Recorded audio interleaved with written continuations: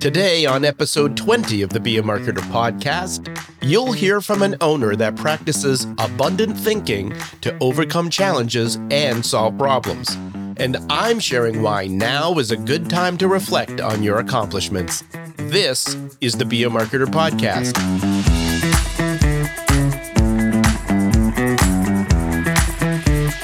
Be a Marketer. My name is Dave Charest, Director of Small Business Success at Constant Contact, and I've been helping small business owners like you make sense of online marketing for over 16 years. You can be a marketer, and I'm here to help. Well, hello, friend, and welcome to another episode of the Be a Marketer podcast. As always, I am grateful to have you here and grateful for your attention. Today, I thought I'd take a moment to celebrate you. Why is that? Well, in the conversation that you're about to hear, I was reminded of how important it is to reflect on your accomplishments. Look, we're all moving fast and oftentimes so focused on the things that we haven't done that we don't take a moment to reflect on what we have done to get to the point that we are today. Now, look, I know there's more to do, and I'm confident that you're going to do it. But right now, I hope you'll take a moment to smile and be proud of yourself. Recognize that you're taking some chances that many people don't have the guts to take. And you're doing it. You should be proud of all you've accomplished. Well, friend, today's guest, Ed Bernstein, is the president of 25 Score, Santa Clarita's longest-running local loyalty discount program, which today also serves Antelope Valley. Now, the business has been around since 1989, and Ed purchased 25 Score in 2009 after becoming friends with the previous owner. The two worked together for about 6 months, where Ed would share what he would do if he owned 25 Score. Now, you'll probably notice throughout this conversation that Ed is the type of person who, if you have a problem and he can add value, well, he's going to help you solve it. Now, with this attitude of abundant thinking, Ed has been able to forge strong relationships throughout the community that lifts others up, which in turn comes back to Ed and 25 Score. Now, I asked him why he bought the company. Let's pick up the conversation there. We love the company. I mean, I worked in telecom for 30 years selling phone systems. I couldn't imagine myself doing anything besides phone systems. It was something that I was really good at doing. I was top in my field there. And then when we did the local thing, I got to meet all these great merchants. They all loved what we were doing. And we brought this program from being just a discount card to be a community conduit to connect the merchants to merchants, connect the public and the schools to the merchants. And we basically drive a lot of buying habits through our program through a 10, 15% discount on the loyalty card. So when we started, it was a plastic card. They didn't have a mobile app. The website didn't have a search. It only had like a PDF file you'd print out. In 2009, apps were just becoming something that's being done. So we revamped everything. But the one thing we never changed, which is a big plug for Constant Contact, is Bill, the guy that owned it before, had Constant Contact from Eric, from the guy before that. And before the website existed, Constant Contact was the email program that we used to notify the members what new merchants have come on, what kind of discounts they can get. And it was the most flexible part of our pushing out that we had. And as we grew, Constant Contact grew. So that's how my wife and I run the company. We were doing newsletters twice a week. And at the time when we first started, it took us 8 hours to do a newsletter because you had to change all the content every week. So we'll get into more of that as you ask more questions, because there's a lot of stuff we did with the program and you're going to want to hear it on a separate issue.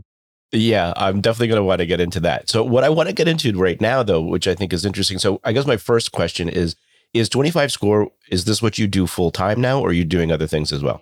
It is. I've been doing 25 Score. It was supposed to be a 6-month job, and then I handed it over to my wife. And 6 months later, the company was growing at a rapid pace. My wife wasn't into sales. She's more in the back end. We said we'd never have a building. I had 20 employees at my old business. I sold it and got rid of the building. I said, I'm never going to have a building. I'm never going to have employees. But within 6 months of owning 25 Score, we'd expanded our offices. We had 7 people working with us. It's like when you're pregnant, you have amnesia. You go, now, why did I not want to have a baby? Yeah. So we expanded quite a bit, and we had salespeople out in the field. All the schools came back and selling cards. It was really quite a phenomenal turnaround. Everybody thought it had gone away. Well, I'm curious about some of this turnaround stuff that you're talking about then. So I guess it sounds like you've had some other businesses before. What kind of made you decide to move into this? I know you had this relationship, but like, what was the thing? Like, okay. I'm going to blame my wife. Okay. See, I like Bill. Bill was nice. My wife always thought it'd be great. She was a road rep selling T-shirts, throughout Southern California, hated being on the freeways. And when the opportunity presented itself, I was making really good money selling phones, but this is 2009, 2008 was the crash. So I'm looking at nobody's thinking about expanding their phone system. They're all closing because the mortgage businesses went out. A lot of companies went out of business. So if I was going to transition to something new, 2009 was the year to do it. And I said, I'll do this for 6 months, honey, and then I'll hand it off to you and I'll go back to selling phones. And I kept telling my manufacturers, I was working for 10 phone companies when I did this. I kept telling them, I'll be back in 6 months. I'll be back in 3 months or whatever. And I just never went back. I just loved what I was doing. And the income started raising. We grew 30% year to year till 2017. So we went from like maybe 15,000 members to almost 30,000 members in a period of 7 years. And we went from maybe 300 merchants to over 800 merchants, and then expanded to the Antelope Valley, which added another 200. And then we added another 800 e-tickets for national e-tickets for any theme park, hotel, cars. We really blew the program open. We were one of the only discount companies in the country that was printing their own Regal tickets to go to the theaters and cash them in. AAA was still handing people physical tickets they had to buy. So we automated so much stuff. Everything we did reduced the amount of money it cost us to do the programs. Even the mailing out of cards were done by hand addressed when we bought the company. I said, this is ridiculous. Let's buy window envelopes, print the invoice to bill them, and print the invoice paid and use that as the envelope label. So there was no mistakes on the printing. Some things came back because you wrote it wrong zip code, whatever. But each step of the way, you always look at yourself and say, what did I not get done? But if you look at what you did do, it's an insane amount of things that you've implemented. So it sounds like you're a really big like operations type of person here. Am I correct in saying that? Or I would say that I am like 75% marketing, packaging, 30% logistics. Because good salespeople are always looking at the problem and trying to find the solution. I have the brain to say, okay, and I do consulting on the side. It's a very small portion, maybe 10% of my income's derived from doing, per hour consulting. And the people I meet through 25 Score that have a problem, I'll go, look, I can't help you with my discount card, but if you buy a block of 10 hours, I think I can fix the problem you have. The highest return was, I think, 6 hours for $600,000 in additional income. So the people that did it was a lady that did whitening, and she needed to change a bunch of infrastructure stuff. And I gave her a list of stuff to do. And she did it like within a week. And the net result was almost $600,000 a year in increased profit. But I ran my own phone company. I didn't do the installations. I knew how to install. I knew what was being done. I did all the sales, and then I had 30 people installing and operational. So I've always been the guy selling all the stuff. My wife was printing cards. I had employees doing that.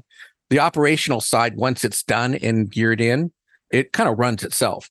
I want to talk about some of this then, because I think this is really interesting, because I've heard you say a few times, right, where you're already noticing just having these conversations with the previous owners, like, oh, you should do it like this, or you should try it like that. And so as you take over the company and obviously you're making these changes, like, why are we doing it that way? Like, so I guess what were some of these challenges that you faced? And I mean, how did you fix them to get to this amazing growth that you started having? And then this has become a thing that is no longer a 6-month project. And now the thing you're doing, Right. I'm now on my 14th year doing this now. Amazing. Yeah. So, they say, you want to make God laugh? Tell her your plans. Yeah.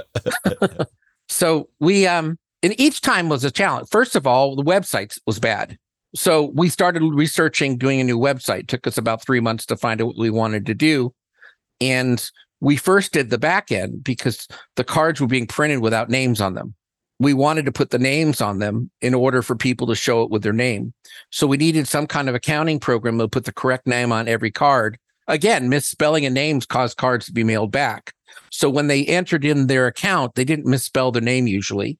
So the program we put in was behind the old website that allowed people to sign up for a membership. Every year, it would send them an invoice to renew. And then we had cards we printed to send out to the schools that had the expiration date and a number to allow them to register their cards, because they didn't buy them from us. They bought them from schools, and then they would have to enter the card number. So our whole website creates the cards. Constant Contact is the email platform we send out to inform them of all kinds of things. When we bought the company, the first thing we did is update the PDF file that showed all the merchants. And then we proceeded to call every merchant to say, are you still honoring 25 score? Because I don't think anybody had called them for years. I know that Bill didn't, and he owned it for 2. I know Eric probably did it every year because he wanted to make sure. They printed a book. There was no website prior. So the book had to be accurate, at least within 10 minutes of being printed. People go out of business all the time. So we updated that list, and we haven't really called them all again, because when they go out of business, somebody calls and says, hey, that company's gone, and we take them off the list. But the amount of knowledge we had to learn was insane, because we built the second website in the last year and a half, and we did almost all of it by ourselves, which is, if you knew the complexity of our website, you'd say, well, I can't believe 2 people that are not MIS people did this. I did all the art. I did the databases, everything. Well, I was going to say, so where did you learn how to do all of that? Self-taught. Where you turn to learn that stuff, though? Well, in doing phone systems, I had to do bidding quotes. So I built spreadsheets to automatically configure the phone system. 10 phones, 10 lines, how many cards, how many boxes, all that stuff. I wrote those because I didn't want to do it by hand. Everything I do is to make things quicker. I don't like typing because I'm not a real good speller. So everything should be in a computer. So I just print it instead of typing it out. So everything was automated in phones because of that. So when I gave in a quote to be done, my secretary would type up all these proposals off of just giving the configuration of these, type it into a form we built. So I've been doing spreadsheets for years. When we built the new website that my son built, his first website, who's a physics engineering guy, about 9 years ago, he built our first site, and it was built on a combination of stuff. It was custom. And the whole site was designed off one big spreadsheet.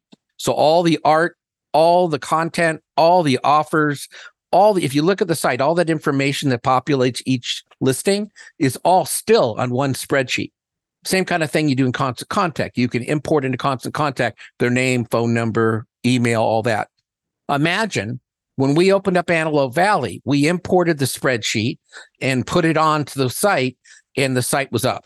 If you ever built a website with WordPress, each individual listing has to be put in. So I have all import for WordPress for importing. I have export to export out stuff I can't get easily from the site. So if I want to give out a link for their ad, I just export all the links and I email them through Constant Contact. This is your ad. Click here to see what it looks like. Doing it another way would be insane. It's just, so the big thing with Constant Contact that was killing us was the 2 newsletters a week. And because each one couldn't look the same, we all know I don't know how our minds do it, but when we look at something, we know we've seen it before. You go to a Facebook page, oh, I know this person, I've seen their face before. You go to a newsletter, and if you think it's the same newsletter, what do you do with it? You delete it. So every time we do the newsletter, we have to change the salutation. We have to change the order of the vendors. We have to make sure there's not 2 burger places on the same newsletter, because that's not fair. You want to promote them individually. So my son, who built the website, made a interface with Constant Contact. I think an API did it or something. Allowed us to build a newsletter by having a spreadsheet showing how many times they ran and showing us who's running on the next spreadsheet. And we'd hit click go, and it would build that newsletter. And then we'd add stuff that was not merchant related to it. It took us maybe an hour and a half versus 8 or 12 hours. Think of the manpower time it costs you to build a newsletter. Yeah, no, this is amazing. I mean, this is a whole set of like technical skills that I clearly do not have, right? So this is amazing. Yeah. Right. And, and to tell you the truth, I don't either. I don't think I've ever built a newsletter from scratch. But my wife spent 12 hours doing it. And she was doing it for a program she had seen in SEV in Santa Clarita that was doing very well. That was like 12 bloggers that were writing blogs every week. And she spent probably a day and a half putting out the newsletter for that with Constant Contact prior to us buying 25 Score. We've been using Constant Contact, I think, for over 20 years. And, think of all the programs that have come out since then, the different email programs that will do it for 1/4 the price of Constant Contact. And a lot of times, kind of like auto deposit of your paycheck, you don't want to change something that's automatic already. I didn't want to. Now everything's changing so much, we could probably start over. But, you guys have been great partners. And I'm not doing it because I get paid to say that. But when we were sending out to 26,000 people, we had an opening of 9%, 9 to 10%, which was respectable, but wasn't great. I went through and looked at the emails that signed up back in 2011, 10, 11, and I started looking at each of them to see how often they engaged, because there's a place you can go on each email and say, did they engage, they engage, engage. The ones that never opened it after registering, I removed from the list. And I took out 5,000 people that had not opened their emails again. They weren't spamming us. They weren't saying it's spam. Many, many people moved away and they just ignore it. So when we removed those 5,000, our opening went to 40%. So I'd rather tell people that I have a newsletter goes out to 15,000 people that 40% open than to have, 25 with only 12% opening. Yeah, I love that. They don't even ask, but I rather see that kind of number. Yeah. Let's talk a little bit about, I guess, what's your point of view on marketing in general? Like I like earlier when you were talking about this idea of, hand delivering tickets and things like that. I mean, you're in local communities. Like, I guess, what's your approach in general? Okay. We're a discount card. There's nothing exciting about 10 or 15% off a deal when you can get 90% off to sell your email to Groupons. But yet our company in its 34th year is still well-known, well-supported. And you look at all the constraints we've had, all the mobile apps that you order food on that we can't apply our discount to. The application of our discount has gotten smaller because not as many people go in to eat as they used to. So our engagement that kept our company afloat was using Constant Contact to what I call herd people. Not hurt people, but herd them. So the first thing we did back in 2011, we started a program called Lunch Mob.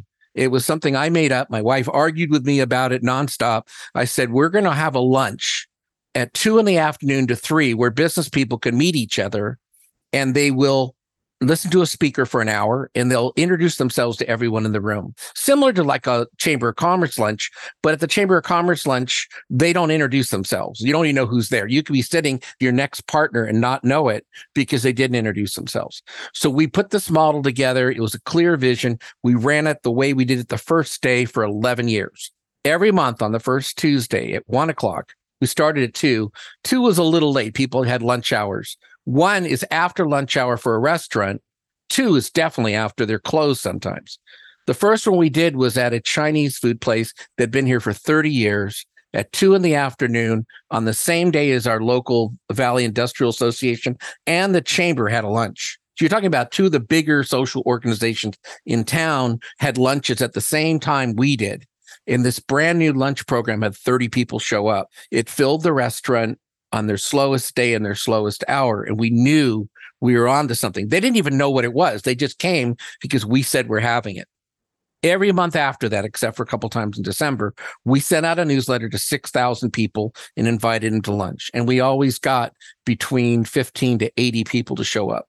They would prepay. And this is a good thing about Constant Contact is we use the event portion on Constant Contact to do all the billing for the tickets for lunch.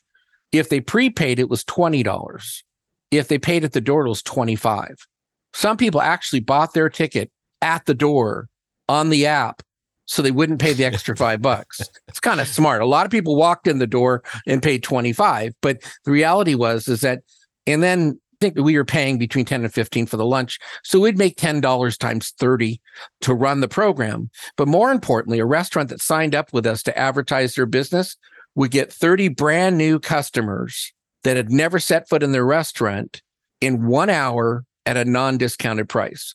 Lunch Mob was not 25 Score. It was a division of 25 Score to market local business. So a lot of restaurants signed up. At least 12 of them a year would sign up so they could do the Lunch Mob and get those 30 people. And Genghis Khan, every lunch, I go, how many of you have never been here before? And at least 75% of the people that came there would raise their hand saying, I've never been here. Do you know what it costs to get a restaurant to get 75% of the people coming in brand new in a day?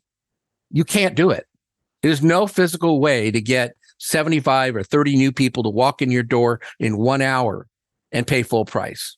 I can't think of any other way to do it than invite a bunch of cool people to come to lunch and they can't wait to meet them. And they meet people they never would have met because they all went for the first time. A lot of mergers, a lot of people did business together with people they met at Lunch Mob. It was a great legacy for the program. And the last one we did was shortly before the pandemic hit. So, obviously the pandemic changes a few things here, right? So what was that period of time like for your business? It sucked. Listen, here's our demographic. We sell our cards through schools, which were all closed. We sell our cards through restaurants. Oh, and they were closed too. We had other services. And during that time, in the middle of 2021, we had to upgrade our website. So we had to put up a temporary website with a list of the merchants. And not a lot of cards were being sold because people weren't going out to eat. So we basically cruised through 2 years without any major income coming in like we used to, because the schools bought maybe 50, 60% of the cards. And the colleges were also closed and they bought 20,000 cards a year. So our business basically, we moved. This is the irony of our life we live in. Our landlord wanted to raise the rent in January of 2020. In January, we told them we're going to leave by the end of February because we're never in the office. We don't need to spend more money on rent and sign a 3-year lease. So we actually gave notice on February 1st. We moved out of the office by the 15th, 2 weeks early, sold all the furniture we didn't need, moved everything to our house, completely set it up. And a month later, the entire country closed down. It's like selling your stocks the day before 9/11. It was really a good time. And we would have been bankrupt if we stayed in the office. Yeah. Because our income dropped so much that we couldn't pay the rent. Would have been in a 3-year lease. So we're operating out of our house. We go to the merchants to meet with them about the ads, and we go to events to talk about our program. Nobody needs to visit. Everything's automated. So even movie tickets, no matter what we sell, it's all done online now.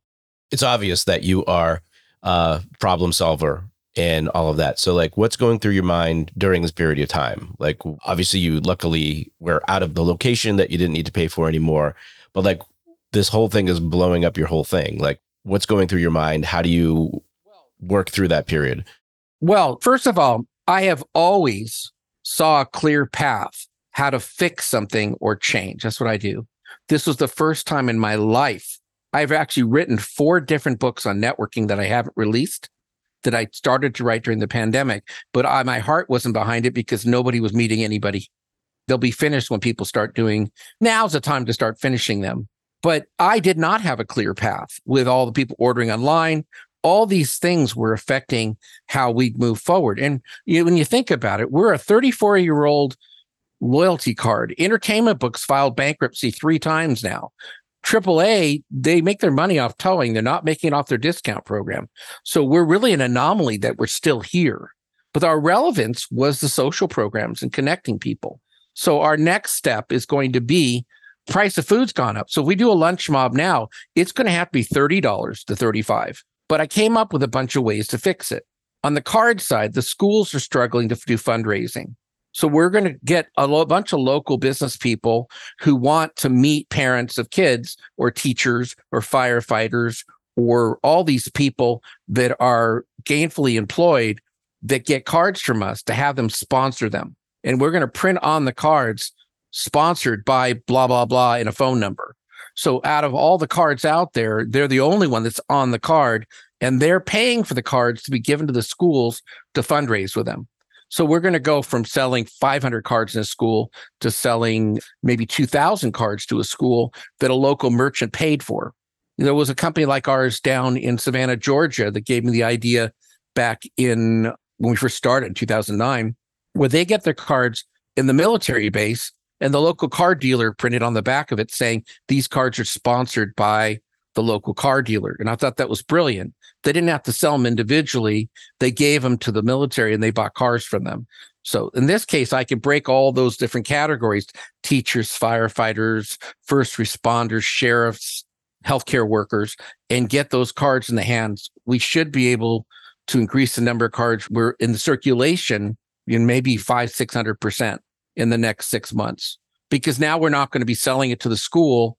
The schools will get them free and they'll sell them for the fundraiser, and they're not out of pocket anything. They should take as many cards as they can give out and get funding for it.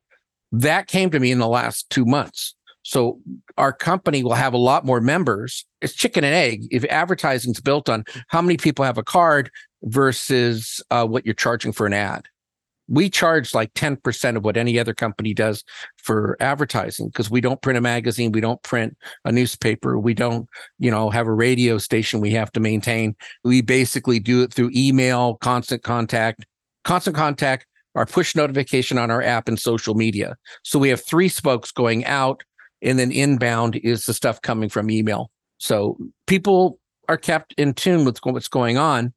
Now we have community partnerships with the cities where they will buy an ad to advertise the local theater.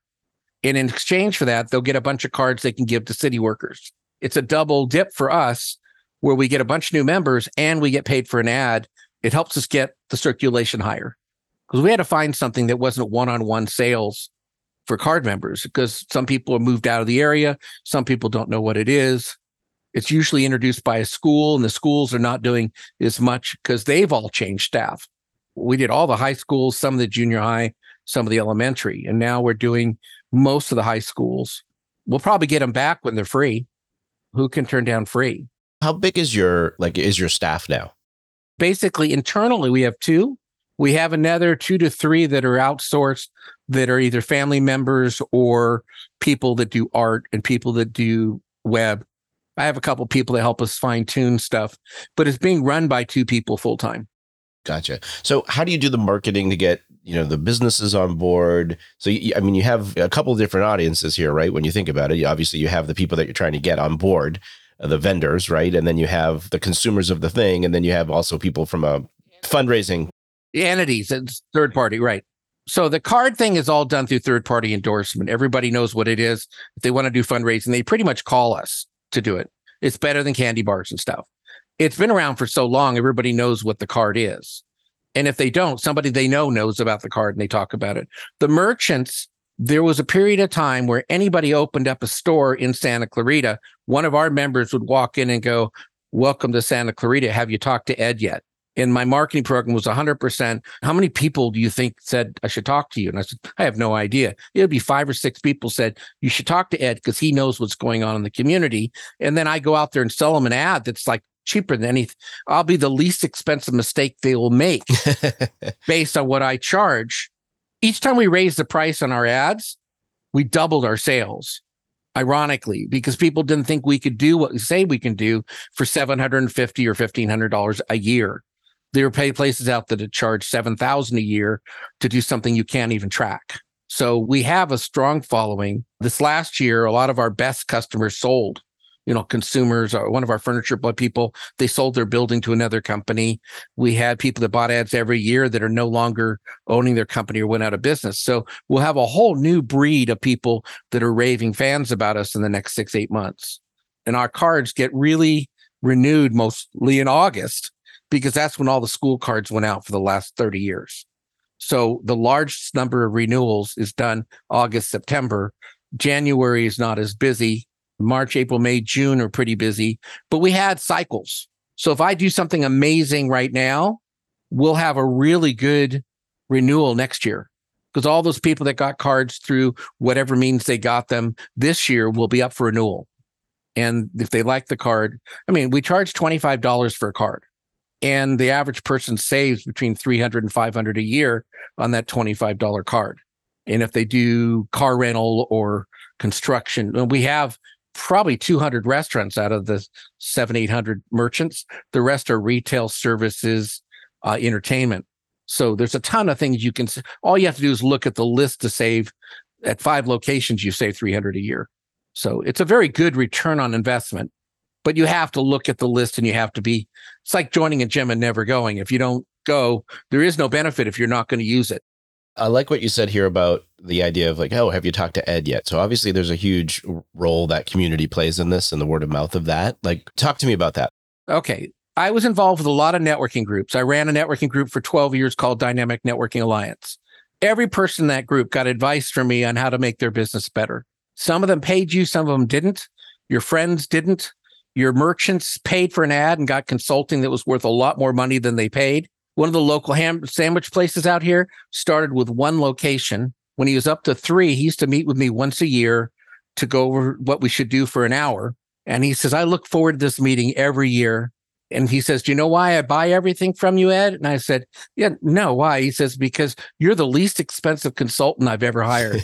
So what happens is, my belief is, and I think every business should think of this way. I'm a very abundant thinking person. If you add value to your clients, they will throw money at you, whether it's friendships or businesses. If you add value to people's lives, they will do everything they can to make sure you don't leave them. And if that involves paying you for an ad or paying you for consulting, they'll freely do that because nobody else cares. And when they can't pay you anymore and you're still their friend and you're still talking to them, that's proof that it was a genuine, authentic relationship. It's not transactional. If we happen to meet each other and I can help you, I will give you something that's worth far more than I'm ever going to charge you in our first meeting. And if you're non-abundant, you will run away and say, hee, I got something for free. But if you're abundant thinking like me, you're going to come back and say, what can I do for you, Ed? And that's where people start talking about the things that you do. There's no way I could have built this company off of just advertising. It's all word of mouth. It's all belly to belly, helping people every single day, every single month.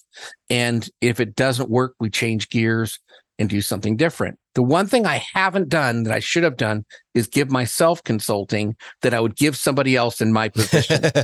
It's ironic that your plumber's pipes aren't fixed. I'm now following my own advice right now to move forward. And am I tired of doing discount cards? Obviously, I wasn't doing just discount cards. What I'm tired of is not doing all the other stuff that I used to do that the pandemic stopped me from doing. And I didn't want to be responsible for putting people together. And then 2 weeks later, they're all sick. So I feel comfortable now that the chambers and the organizations are all having meetings and people aren't complaining about getting sick. So I'm ready. And people are now starting to ask, when's the next lunch mob? Do you have any networking things you can refer me to? At one point, we had 4 groups of people meeting every single month. We had lunch mob. We made a breakfast mob for those who couldn't make lunch. We had biomixers, which for abundant thinking, grateful business people, they all paid $500 to join. And then we would meet 4 at a time and talk about what we're grateful for and what challenges we overcame or still trying to. That was an amazing organization. 50 people signed up. It ran for 2 years until the pandemic hit.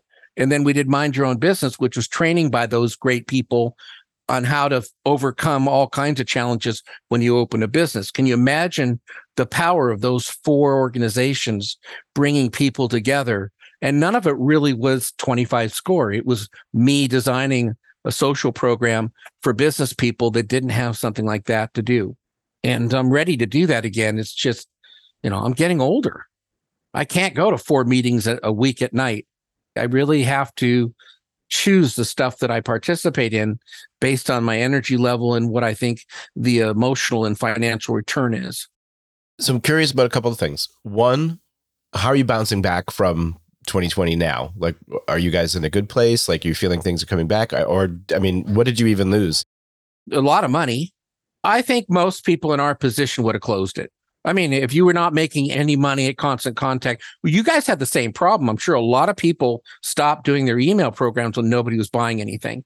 So I'm sure you had a dip. You weren't going to close over it. If my overhead was still really, I had 7 people. Now I have 2. The amount of income I have to make now is a lot less than I was making before. I had to do probably 4 times as much as I'm making now just to break even. We're on the upswing.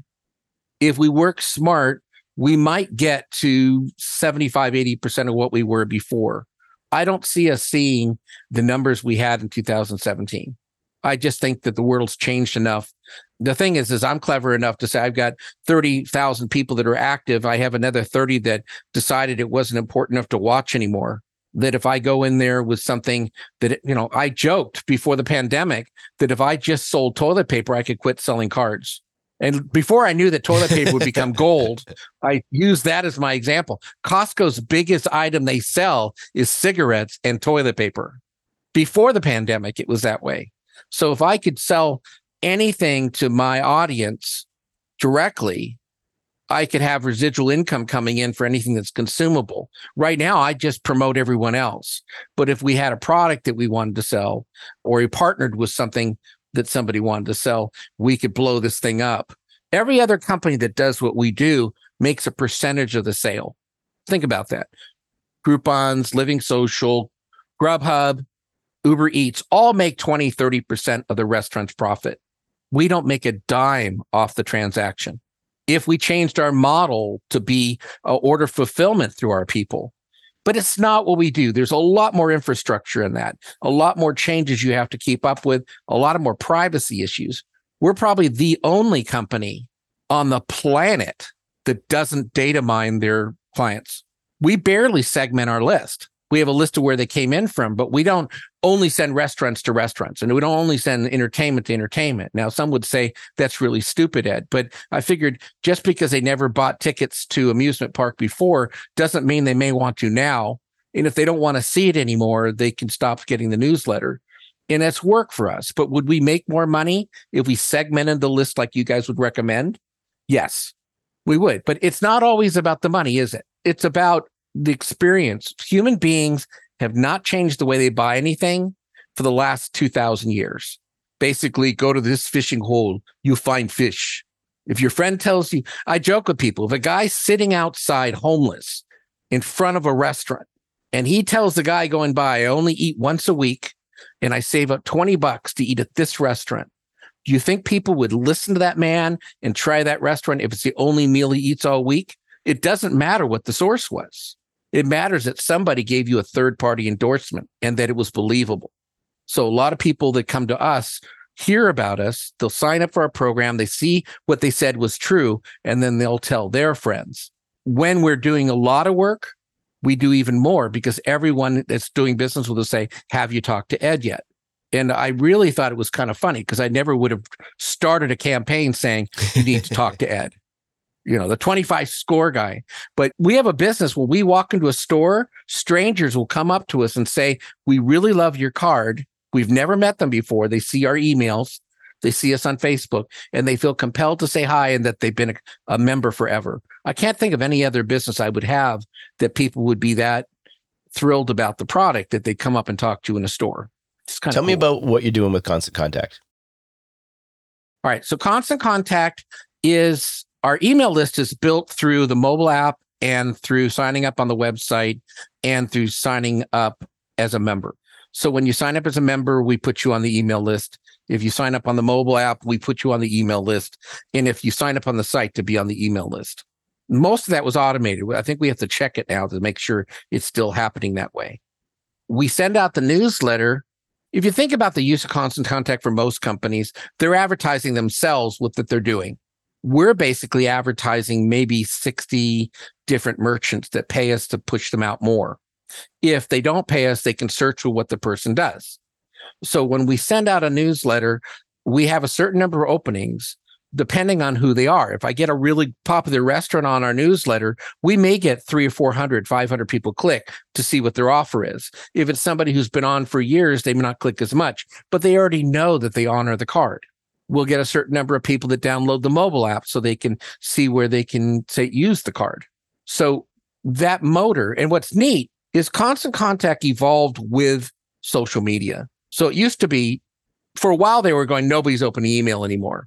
And really, they don't open as much. Then we had email on mobile. So all of a sudden, there was a period of time, probably about 5 years ago, that 50% of our emails are being opened on a mobile app versus on a computer, which was like a big shift because it used to be 90-10. And then we're able to share the Constant Contact newsletter on Facebook. We have 15 pages on Facebook, all different groups for all different, all those groups I told you about. Plus we have a group and then we have a page. So we share that link to the newsletter. So now the audience that never opened their email may check it out on Facebook. And then we push the link out on our mobile app. And a mobile app has a push notification. And the people that never pick up Facebook or email may see it on the mobile app and click and see what event or what new merchant's coming on. So Constant Contact was the center of our universe for billing for events, for notifying people of changes, and for finding out what people think. We did a survey. We don't do a lot of surveys, but about 6-7 years ago, we did a survey to find out what people thought of 25 Score. And not knowing about surveys, this survey was 30 questions long. Okay, so you're laughing. I'm laughing too now. It was 30 questions long. I sent it out to all of our members. The city sent out a questionnaire on what they should do with the center of a roundabout, and they got 10 people to respond. How many people think responded in the first 24 hours of our survey? I have a feeling you're going to blow my mind. No, it's not going to be that hysterical, but considering response to other stuff, we had over 200 people fill out the survey. And from the survey, half of them had been members for longer than 4 years. The other half were newer, or if some wanted to be merchants, but we found out a whole bunch of stuff we didn't know. I would say I had 5 phone calls when it went out with friends that were halfway through and said, Ed, how long is this thing? I'm filling it out. I said, there's only 30 questions. Okay, I'll finish it then. But I mean, have you ever filled out a survey that was 30 questions long? I don't think I have. But I want to say the reason why people are filling it out is because of you, though, and that relationship that you have with people, right? Yeah. And, part of that, most of it is they want to help me. Yeah. The other part of it is they want to be heard. They want to give their opinion. They want to tell us what they think. And the questions were not dumb questions. They were, how often do you go out to eat? How long have you had a card? Where do you use it most? Did you know that we have movie tickets? Did you know that? The questions were yes, no, I do now, I'll try it kind of thing, where it let them know, hey, we have a mobile app. They didn't know we had a mobile app, or they didn't know we did e-tickets for movies, or they didn't know that we had a pharmacy card. All these things that we weren't sure what people knew. We were amazed how many people didn't know about stuff we thought everybody knew. And that I recommend to anybody on Constant Contact, I think it's still free part of your app, is to do surveys, is ask the important questions. I would even send them after every time somebody bought something. I don't do it in mine. An entrance survey, did we handle it correctly? And then an exit survey saying, are you still happy with us? Because it gives you information, lets you change direction without having to call them. I want to ask then, after you learned what you learned through that survey, what did you change? How did you shift based on what you knew? We shifted all the things that we started promoting, certain things that we weren't promoting enough. We started promoting the mobile app more because we didn't know, everybody didn't know it was there. And they didn't know the card could be on the phone. The reason our mobile app is so popular, we got like 13,000 people downloaded the app. At one point in Antelope Valley, we were the largest app download of the month that we introduced it to the college out there. Blew my mind. And we must have done 3,000 downloads in a period of a month for our free app to do the 25 Score on the phone. So what made the app so important is you could search the list, but you could do that online, the regular site. It was putting the card on the phone so they could show it in the store and not carry the card, which was very exciting for the younger people who had smartphones. Not everybody does, but back then the young people had them. So that's what drove the openings of these emails. And, all the things. And then some people said they wanted to be merchants. So we followed up with them and signed them up to be merchants. I don't know why we never did it again. It was a lot of work to go through all the surveys and respond. We should have done a shorter one every year just to get a temperature. But about the time we would have done it, the pandemic hit. So are you at home? Yes, I am. Okay, bye. It's like, are you making your own food? Yes. Are you buying food out? No. It's like, we knew the answers. It was really a sad time. I mean, luckily I have a spouse, don't ever let me hear say it, that I don't mind hanging out with 24/7 for the last 20 years. She still laughs at my stupid jokes. That's like a big, big deal. The big ones were automating the newsletter. If you have to spend $150 a week to build a newsletter to have a staff do it, it's hard. It's hard on your budget. But since we were able, and anybody could do that, they use the API and they have certain things they want to say every season, they could build newsletters that way and then update the stuff that changes. For us, it was a necessity, just like we don't hand address envelopes anymore. Right now, we're actually hand building the newsletter again because the number of people, when we updated the new website and stuff, we didn't have the same information, the same place. So we had to redo it. And we weren't doing as many. We weren't doing 2 a week. We're doing 1 a week. And she's gotten faster at it. But when we were having someone else do the newsletter, it was a big deal. But I can't think of anything that we've done consistently that helped us better. And we've been through 2 websites, 2 mobile. We're now on our 3rd mobile app. We're on our 4th card printer, but we're still on the same constant contact. So the constant and constant contact is probably pretty relevant, right? It's one constant that we've had. It was worth the money. Well, friend, let's recap some items from that discussion. Number 1, look for ways to run more efficiently. Ed has a keen eye for making things more efficient, whether it was printing invoices to use in windowed envelopes so there were no address mistakes, or connecting with APIs to save time pulling the correct information into email newsletters. Think about your current processes. What can you automate? Number 2, give to your community. As Ed says, add value to your clients so they will throw money at you. How can you focus on helping your community, whether that's local or online, so that they will do everything they can to ensure you don't leave them? Make those connections that will pay off in the future by giving all you can today. And number 3, don't be afraid to shift strategy when necessary. Now, after the pandemic, Ed had to change how 25 Score did business. Sponsorships became a new way to make the business thrive versus the direct sales they were doing before. Always look for ideas you can adapt to keep your business relevant. Now, here's your action item for today. Automate some emails you send all the time. Now, if you haven't done so already, get a welcome email set up. This is a simple but important email that allows you to start building those relationships as soon as someone joins your email list. Then, consider using automated birthday and anniversary emails to celebrate with your contacts. I'll include some links for you with more details in the show notes. I hope you enjoyed this episode of the Be a Marketer podcast. If you have questions or feedback, I'd love to hear from you. You can email me directly at dave.charest@constantcontact.com. If you did enjoy today's episode, please take a moment to leave us a review.